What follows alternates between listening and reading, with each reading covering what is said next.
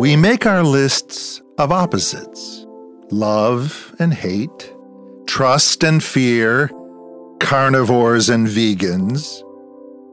And sometimes we assume that the truth God knows about us is at odds with how He saves us, as if the Father must close one eye or both in order to embrace us.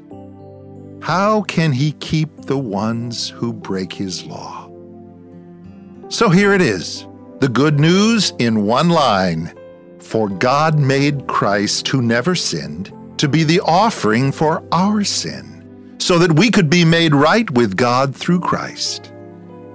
The Father sees our hate and fear and weeps when we devour each other. He knows the awful truth.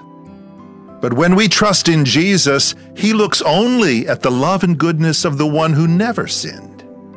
So now there is no condemnation for those who belong to Christ Jesus.